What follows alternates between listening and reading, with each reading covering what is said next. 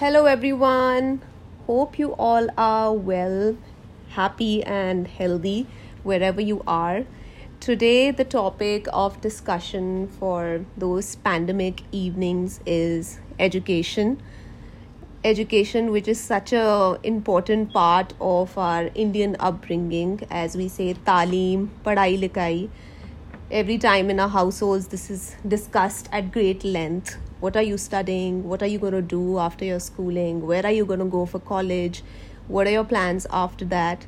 So, this is something that we see and hear on a day to day basis. So, I thought it's going to be a good topic to discuss with everyone, considering we are in the midst of a pandemic.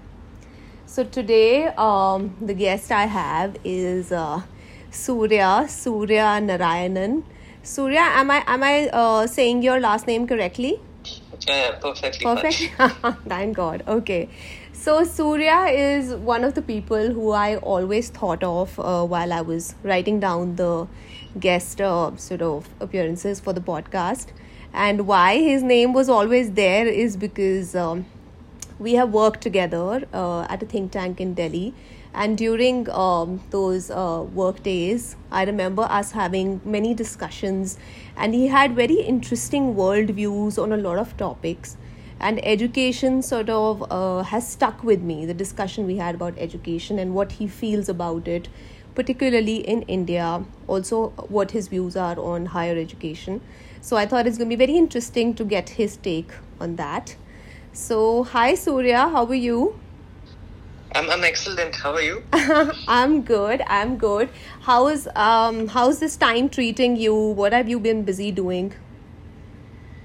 Yeah, it's testing times like for everyone else, obviously. Mm-hmm. I am doing my master's program in international maritime law at the moment, and of course, it's happening online. So that's keeping me occupied these days. That's I'm very surprised about this enrollment that you have taken up, and for the fact that you are doing a master's. But we'll get to that topic. We're just going to do a basic timeline. So tell us about your background, Surya. So where were you raised? Where did you do your bachelor's from? What did you study? Yeah, so I am a kid who grew up in Chennai. I was born in Chennai, grew up here. For the first 18 years of my life, and then I moved to Bangalore to do my undergrad in law, so the bachelor's in law. That's a 5-year course, and I did that in a private university. So law school was fun, but again, a lot of problems with the education system itself, like any other business school or any other school that trains people for any particular industry. Yeah.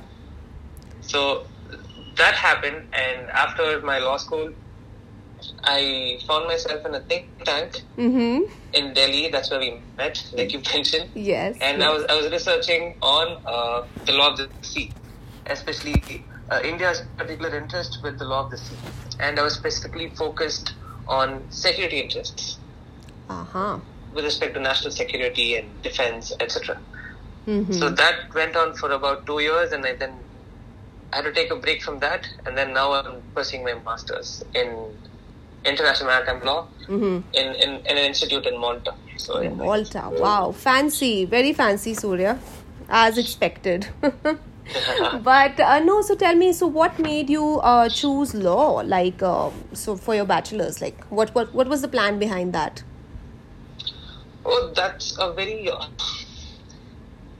long easy answer? logic. No, it's not long. So I took the stream of commerce in my high school. Okay. That was because of the fact that, I was interested in sciences already, and I thought I would learn the sciences anyway. I mean, I don't have to. It's kind of bizarre, maybe. Yeah. So that I have an interest in the sciences anyway, so I'll learn that. And I want to learn something that's different from what I don't know. So that's why I took business studies and accountancy, etc., etc. So once I went there, some parts of it didn't fancy me much. Acha, okay. Right? And I figured out I was limited by options to pick a career. So either I have to become an accountant or pursue MBA. I mean BBA and then MBA, and etc. Yeah. So the other option which I had was law, and I figured out, or I realized how that never struck me, that aspect of becoming a lawyer. So I initially chose this field so that I can know of how things are governed, how things are structured in governance, and how us people, citizens, are given rights and duties, and how we function. What is our position in this whole legal structure that systems create? Okay. So that fascinated me a lot, and then I went on to pursue that. That's that. Interesting. So, your parents aren't lawyers, right? From what I know. No, they're not. Okay, there is no family connect there. Okay, and so then of course that makes sense. So I think law chose you instead of you sort of choosing it for yourself, and it just happened organically, from what I can understand. Yeah, you can put it that way. Okay. So, this one time we were having this discussion, and we were talking about masters, and I said, okay, I did this in England, or someone else did that, and you had this take on these degrees, and these institutions abroad or in India, and you completely disregarded them in a certain way. So I was very intrigued. And what made you? It was a long chat that we had. I can't remember the points exactly, but there were some good points. Like, what made you have those thoughts on sort of your further studies, like your masters or your PhD, and has it changed in the recent times? No, it has not changed. But then I just find myself to be a hypocrite for doing so. I mean, so we did discuss. I'm still principally on what I told you, what we discussed. Yeah. But I find myself, dilly-dallying of implementing that in action because life hits you and stuff like that. But yet, to begin with, what we were discussing, I think it was more on higher education particularly. Yes. And we was talking about how higher education cannot be disconnected from what happens since infancy, and certainly cannot be disconnected from like the cognitive part of it, the cognitive sciences of how education itself is put into the system. Yeah. I'm an expert in neither of those, in education or cognitive sciences. Yeah. But I think I'll just share what I personally have observed and experienced and read about. So there are very contrasting conceptions regarding many things about education system. Two main things which always intrigue me is one, who is actually the target audience for this instrument of education? Okay. Who is it meant for? And the other one is, what exactly is education used for? This education system that's created, what is it used for? So one view is that the higher education is for the elite, for the privileged, and the rest of the population should be dumbed down with vocation schools and general trades.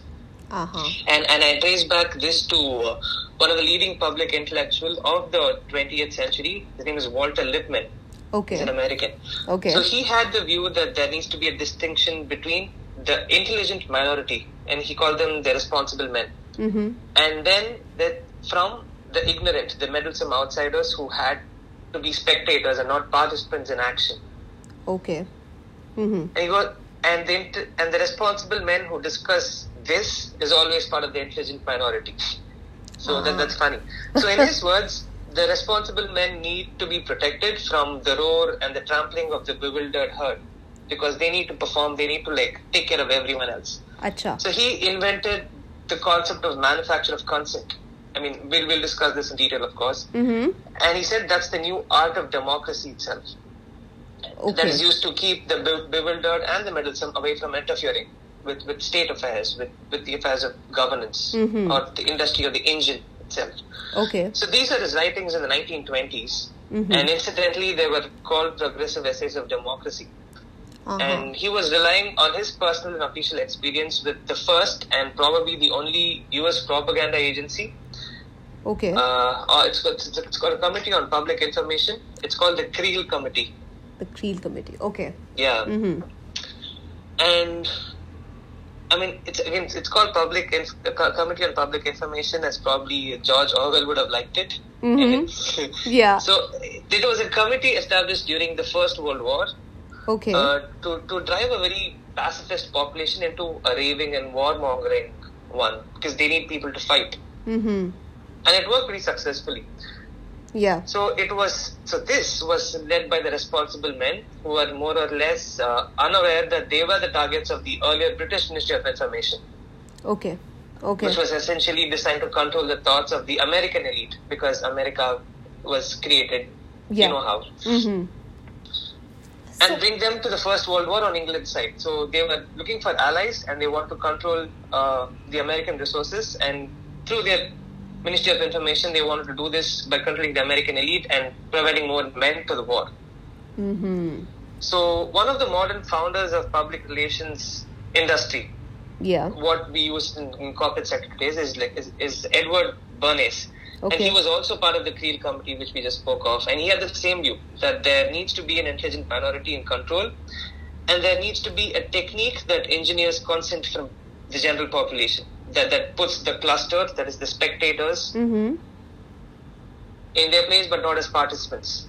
So this view, however, it goes even back to the 19th century, where Ralph Waldo Emerson, he was contemplating why political leaders were interested in getting mass public education when US was in the stages of how India is right now, as a developing nation, after its independence. So he said that the ground on which eminent public servants urge claims of popular education is fear. He goes on to say that the country is filling up with thousands and millions of voters, and you must educate them to keep them away from our throats. And these are his exact words. Meaning educate them in a right way and keep their perspective and understanding pretty narrow and limited. And discourage free and independent thought and frighten them into obedience. So that is something that is done over and over in the schools, as all of us have experienced it, even till date. So if you go back still further into the framing of the American Constitution itself, I mean, I'll come to India later. I'm just trying to figure out where it originated. Yes. It was essentially based on the same principles. So James Madison, who was the major framer of the Constitution, American Constitution, his views were also the same. He said that the public has to be marginalized, otherwise there will be trouble. And if you read the speeches of the Constitutional Convention, he urged to think about what would happen in England. That was obviously the model for them back then. So what would happen in England if they had a democratic vote? Okay. And he said, well, what would happen would be the majority of the population would lose their voting power to take away the property of the rich, to carry out what we call these days as land reforms. And that would be unjust to the rich. So therefore, we need to guard against democracy, giving more power to the forces, that's the people. Yes. So actually, it's kind of interesting to know that whether consciously or not, Madison was reformulating an argument that goes back to the first major study of political theory. That's Aristotle's books on politics. So Aristotle reviewed the many forms of government and decided that democracy would be the least bad of them all.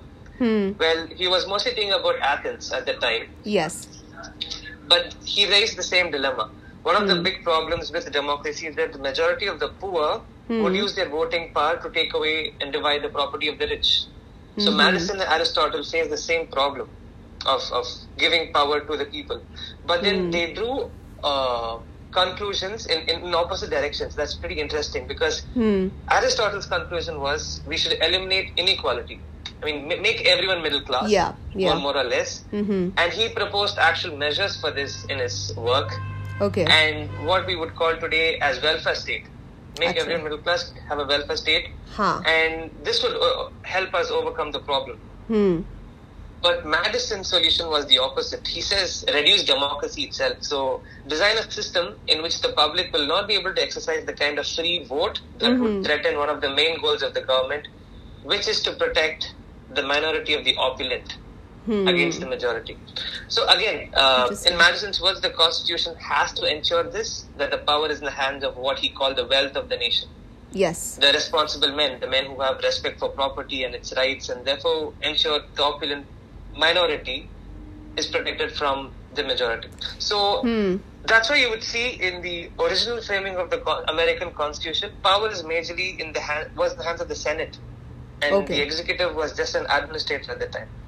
And people didn't vote for the Senate back then, like now. And the Senate, he said, would be the wealth of the nation that would make judicious and responsible decisions. But he was again a pre-capitalist at this point. So his model was that a few good men, like the aristocrats back in Rome, would make the right decisions for everyone. So this is Madison you're talking about still. Yeah. Okay. And again, there's one more interesting guy. To go back further, his name is David Hume. He's one of the modern political philosophers. He wrote a book called The First Principles of the Government. And in that he wondered at the easiness with which many are governed by the few, and the implicit submission with which men resign their own sentiments, or people resign their own sentiments and passions to those of their rulers. Yes. Okay, so you picked out examples. So so there's only an opinion only on that the government is founded. That is where he says. When we require as to what is bringing about this change, he says that we will find that force is always on the side of the governed. It's the people who have the force. And of course, in the free and the popular, where the force is less available, you get the more sophisticated developments of the notions of manufacture of consent. That is, you will get more and more control on the people. So it's a very conscious policy that was happening throughout all forms of governance. And it's been continuing for so many decades, literally. Yes. That's and I think that there's one book all of us should read. It's a scholarly book by Jonathan Rose. Okay. So it's called The Intellectual Life of the British Working Class. Okay. So it's a monumental study of the reading habits of the 19th century British workers. And it is pretty remarkable to see what they were reading. Rose contrasts that. He says the passionate pursuit of knowledge by proletarian autodidacts with the pervasive Philistinism of the British aristocracy. And that is something we find here in India too, where we see people, or we saw people during the Industrial Revolution reading contemporary literature of the time, or living in the fantasy of what they saw in the movies in their own regional language. So we had the Industrial Revolution happening, but then people wanted to break free from it. So they resorted to literature and movies and the arts. Because they had a strong feeling of condemnation against how they were being forced into the industry. Because for livelihood, of course. And they would later realize how their culture was taken away from them. I mean, my own family and relatives are still in the working class, and even though some never made it through high school, Rose calls these people the proletarian autodidacts. I mean, although they were helped by workers, education courses and training institutions, etc., there are again different views, and again, so this is the two views on whom the education is meant for, and they're very two contrasting ones. That is, it's either meant for the elite who want to control and give them more knowledge, or use this as a tool to control the masses. Okay. So you have to dumb this down for the listeners. Literally, no, this was so elaborate and like historical lesson of where it all began, and it's really interesting. But from what I can pick out, so I mean, the main question would be: are we part of the spectators still, like all of us, in that form? I think we very much are. I don't want to categorize or categorize a label, but say if you take a typical citizen, who, I mean, in popular notions of who's a citizen, it's someone who watches IPL, watches cricket, who goes to the job, takes care of his family, and he takes care of his own business and does not interfere with the government. They don't want people to interfere with the functioning of the industry itself radically, or the government. And the industry and the government are interrelated. They are dependent on each other very strongly, right? And this whole spectator thing is still very, very persistent. And we have enough things that distract us and keep us as spectators. Like Give us a few Like- examples. Like IPL, like social media. You are clearly not a fan of cricket. I can see that. No, yeah, not at all. Ditto. But that's true. There's so many distractions. So you think social media is also playing a big role in that? Do you think that?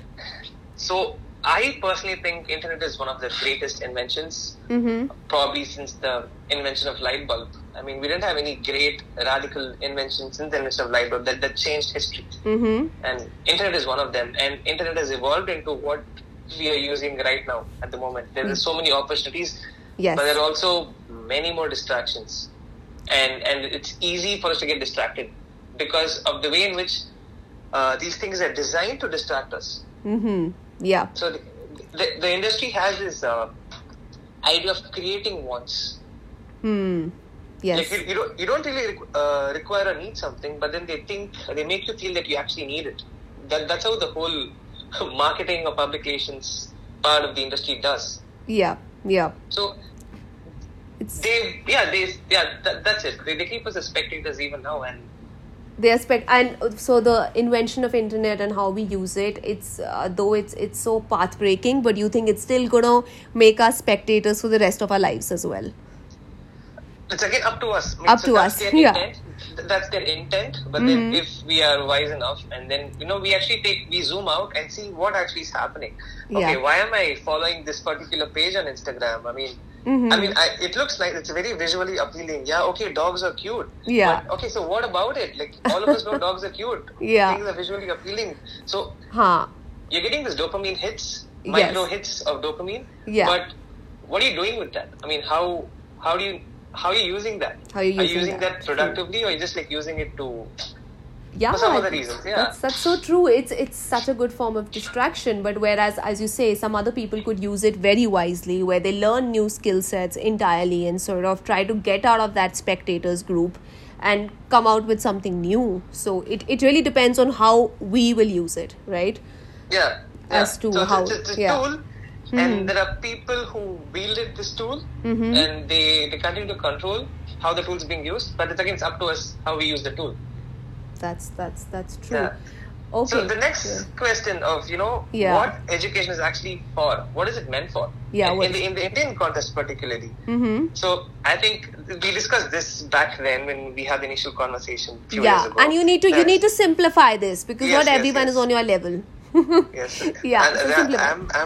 I'm at the lowest level. Oh, shut up, you're too humble. But okay, so dumb it down, simplify it, and then. So rise. one education is meant for the system is created for people who actually are interested in the pursuit of knowledge itself.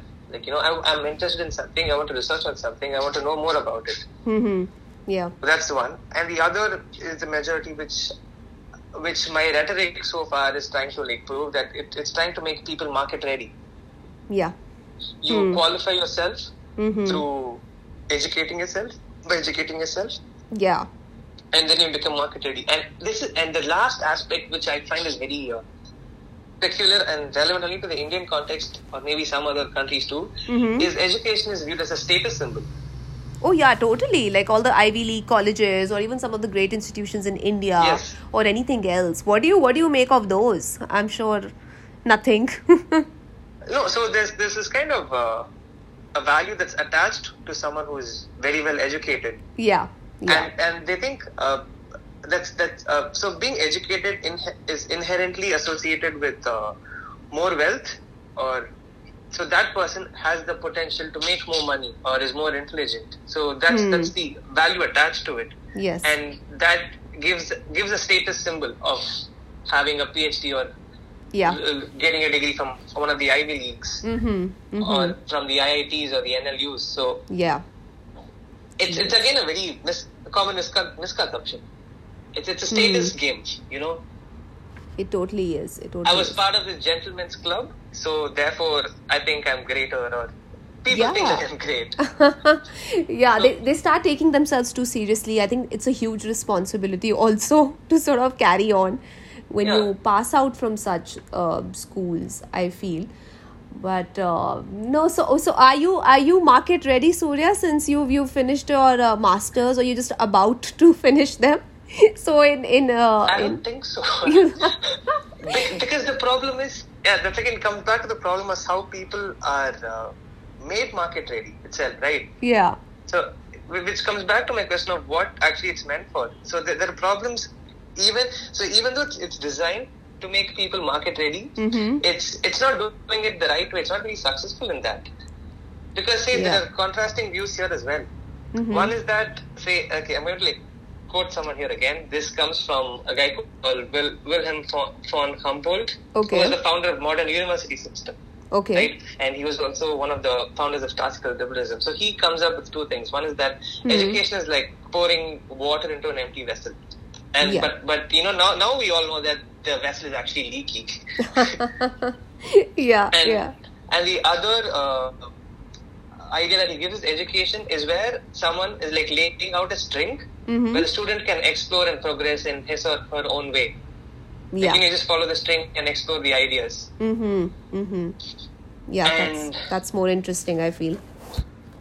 But again, there are problems in these two because even with how someone lays down the string in school, say for example, all of us have had experiences, and I mean I most certainly have, where we sit in a computer lab and we type in those codes, C++ codes, and get particular output. Or in a chemistry lab, we mix a combination of chemicals to derive a particular result. Yeah, that we have to arrive to because it was predetermined. You're told do this because you have to get to a conclusion like that. So that's the pattern. It's predetermined by the teacher, and all of this mass memorizing, trying to ensure that so this comes from the approach of no child left behind. Will actually help people in being successful. Provide everyone with the opportunities and make sure everyone gets what they want, not what they want. No one's left out. So all of us are put into like a cage, and you're like, follow this. All of you are supposed to do this. All of you are supposed to do that. There's no scope for individualism. There's no scope for finding out things on our own. How we go out and explore things by ourselves, and we have this moment of realization, like, oh, wow, this is that. It's so different. In school. Literally, and that comes it brings me to the next question, like the schooling in India particularly. I think you've already addressed it, but it's literally like how we say it in Hindi, it's like that rattafication that you have to reach a certain conclusion. It's very robotic.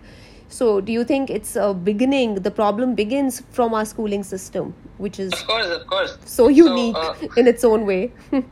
So there's this professor in University of Michigan. His name is Victor Weisskopf. So whenever freshmen come and ask him what are they going to learn, what's going to be covered in the semester, and so he gives a very witty answer. He says it's not about what is covered, but about what you discover.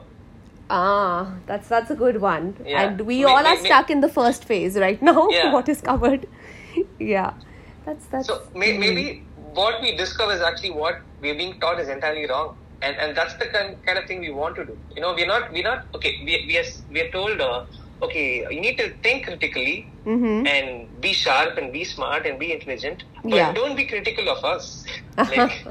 Exactly. Of course, the system is designed like that, and how you've explained it so well historically. But so, I was having a discussion with someone. I think my brother was telling me that Elon Musk is someone who's sort of homeschooling his children. What do you think of that concept? Do you think it should be sort of incorporated, and are Indian households ready for a system like that? Would it be a good idea?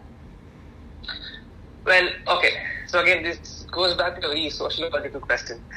That's to say, so if you look at how we were as Indians, or even people in pre-industrial societies, we had solidarity, but that solidarity was based on our traditions, our culture, the values.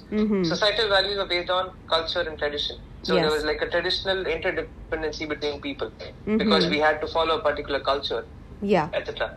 And after industrialization, this became the interdependency and the solidarity became something that's based on economy. So right now people are interdependent based on economy and not basically on culture or values. Yes. Right? Yes. So homeschooling and homeschooling again takes us back to the question of child rearing itself. Yeah. I mean, you can't separate homeschooling and child rearing. Yeah. That's a separate study in itself. Ah. And if someone's homeschooled, I mean, you will still expose the child to various subjects, and the child will be learning stuff. Mm-hmm. But will the child be market ready? Because the majority, more than 95%, is being. So it's It's complicated. System in place.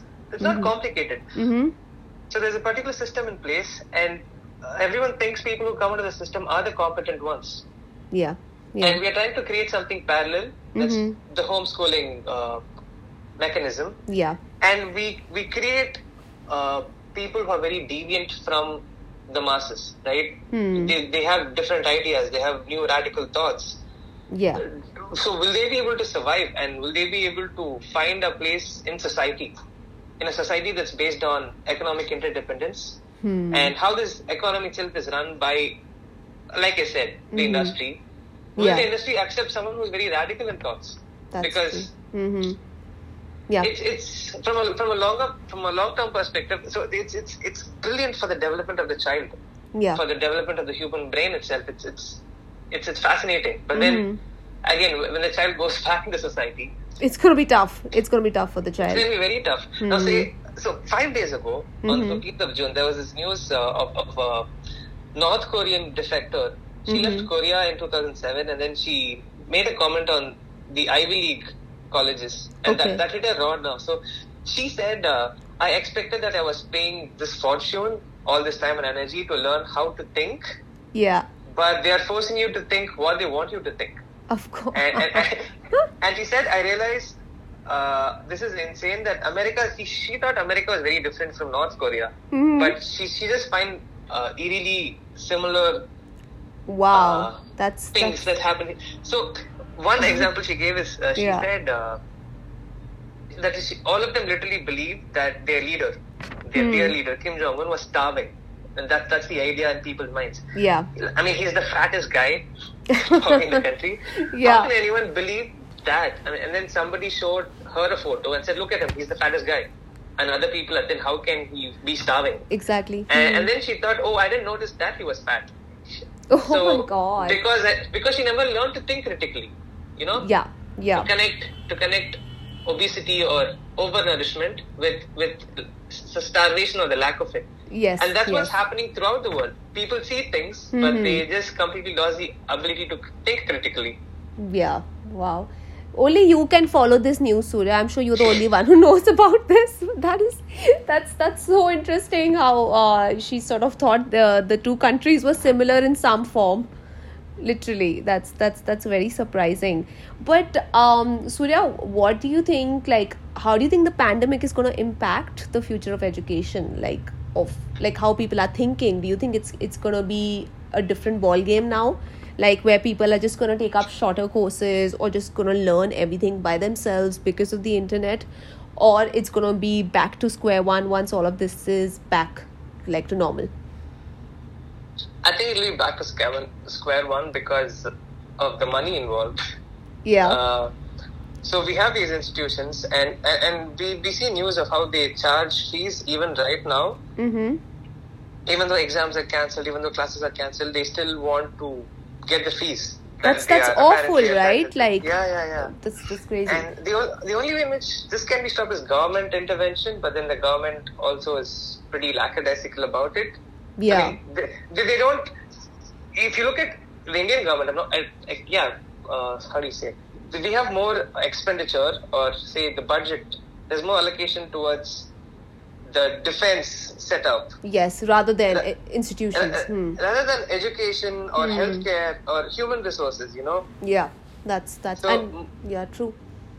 Mm-hmm. So probably this will go back to what's normal, but again, so we have all these new apps that are being developed, right? We have Coursera, we have Masterclass, and Duolingo for languages and whatnot. Yeah, Indian ones, Byju's, all this. Yeah. So one is if these university recognizes these platforms as valid and authoritative sources to learn knowledge according to them, then this will thrive. But they can say, oh no, we don't trust them. They are like a bunch of clowns. They're just trying to make money out of what's happening right now, but we are the real people. Come to us if you want to make it great. Make it great. Be market ready. Yeah. That's true. No, we all are skeptical about it, I think, and they are sort of using that skepticism in a great way. They are like, these are not worthy of being incorporated into the system, so might as well just come to our colleges and just learn the education and go through the same drill that you all have been going through. Yeah. Like, so I have yeah. some of my friends who work in these companies, and actually they are made to, I mean, they're not made. So these companies also have tie-ups with the universities itself, with the colleges itself.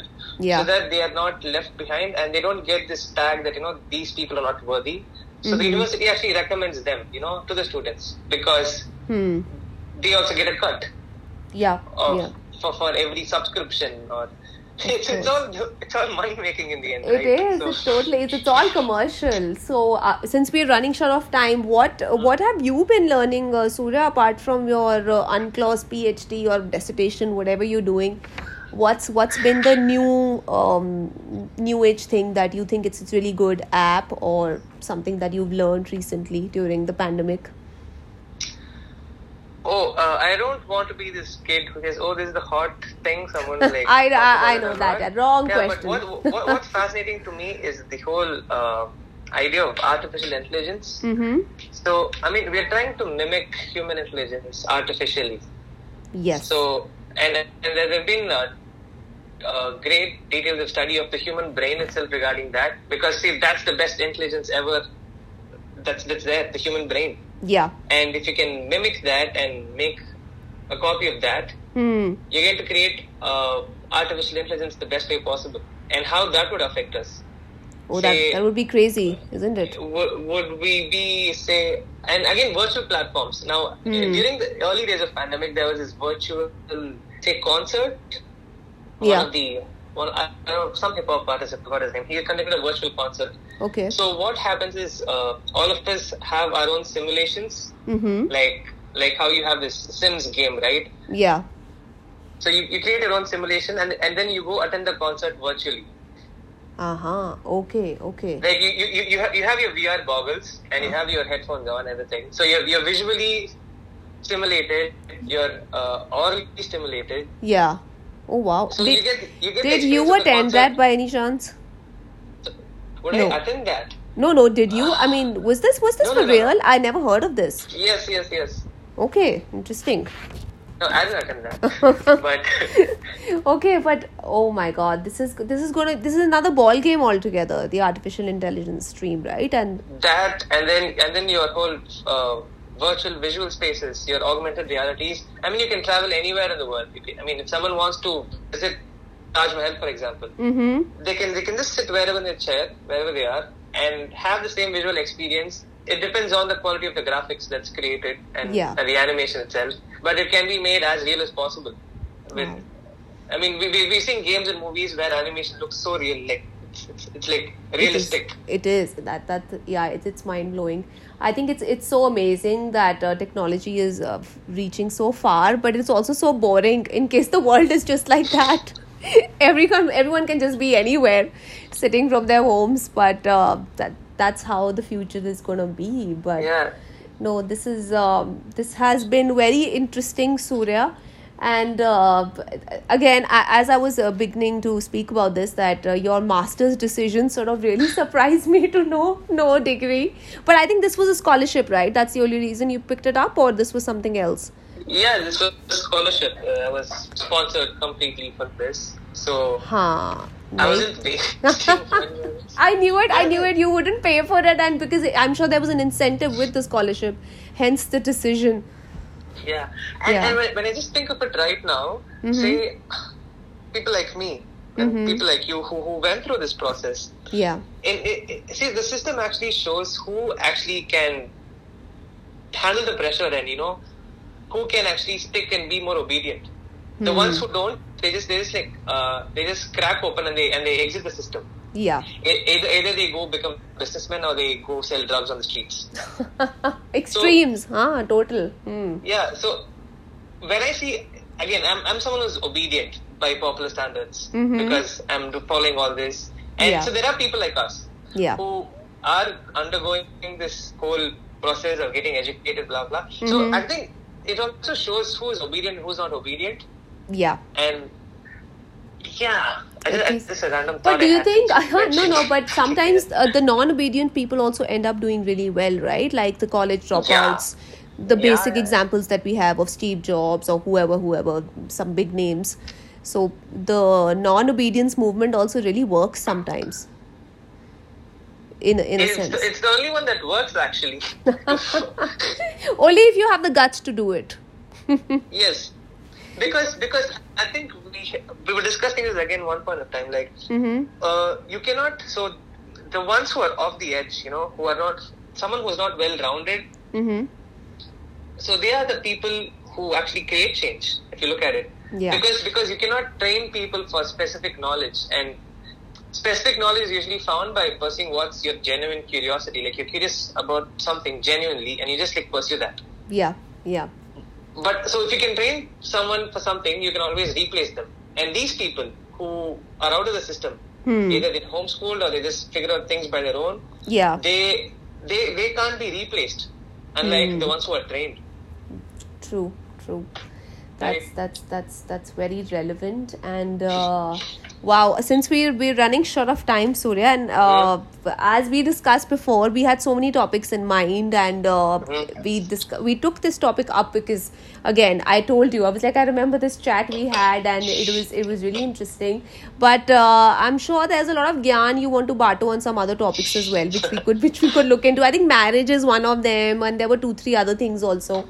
So we'll definitely try to explore those things as well. And certainly. But I would really like to thank you, considering you were in the midst of your dissertation and your exams, and you still took out the time. तुम्हारा practice हो गया, मुझे लगता है, जितना तुमने बताया ना history के बारे में. But I know, but your masters is not on this, so. I think. But it was really sweet of you to actually take out the time and record this. No, actually, I must thank you for considering me as someone who's who's worthy of being spoken to on a topic. You're always sweet and kind, so that's great. And next time तुम अपनी Hindi improve करके आना. I'm going to throw in some more Hindi and Punjabi next time, okay? Or probably you can improve your Tamil. Right. Are you a Tambram by any chance? Yeah, but then I don't believe I'm not religious. That I know. No, it's so funny. We were discussing education, and you happen to be a Tambram. I was like, what a perfect fix then, literally. You were the ideal choice. I'm living up to stereotypes. Yeah, I'm living up to stereotypes here. So that's why you were the perfect choice. I'll practice a little bit of Tamil. So casteist. Totally. But yeah, we can have those jokes here on this platform for sure. So thank you so much, Surya, and hopefully we will discuss another topic very, very soon. And best of luck for your exam. Thank you. Thank you so much for that.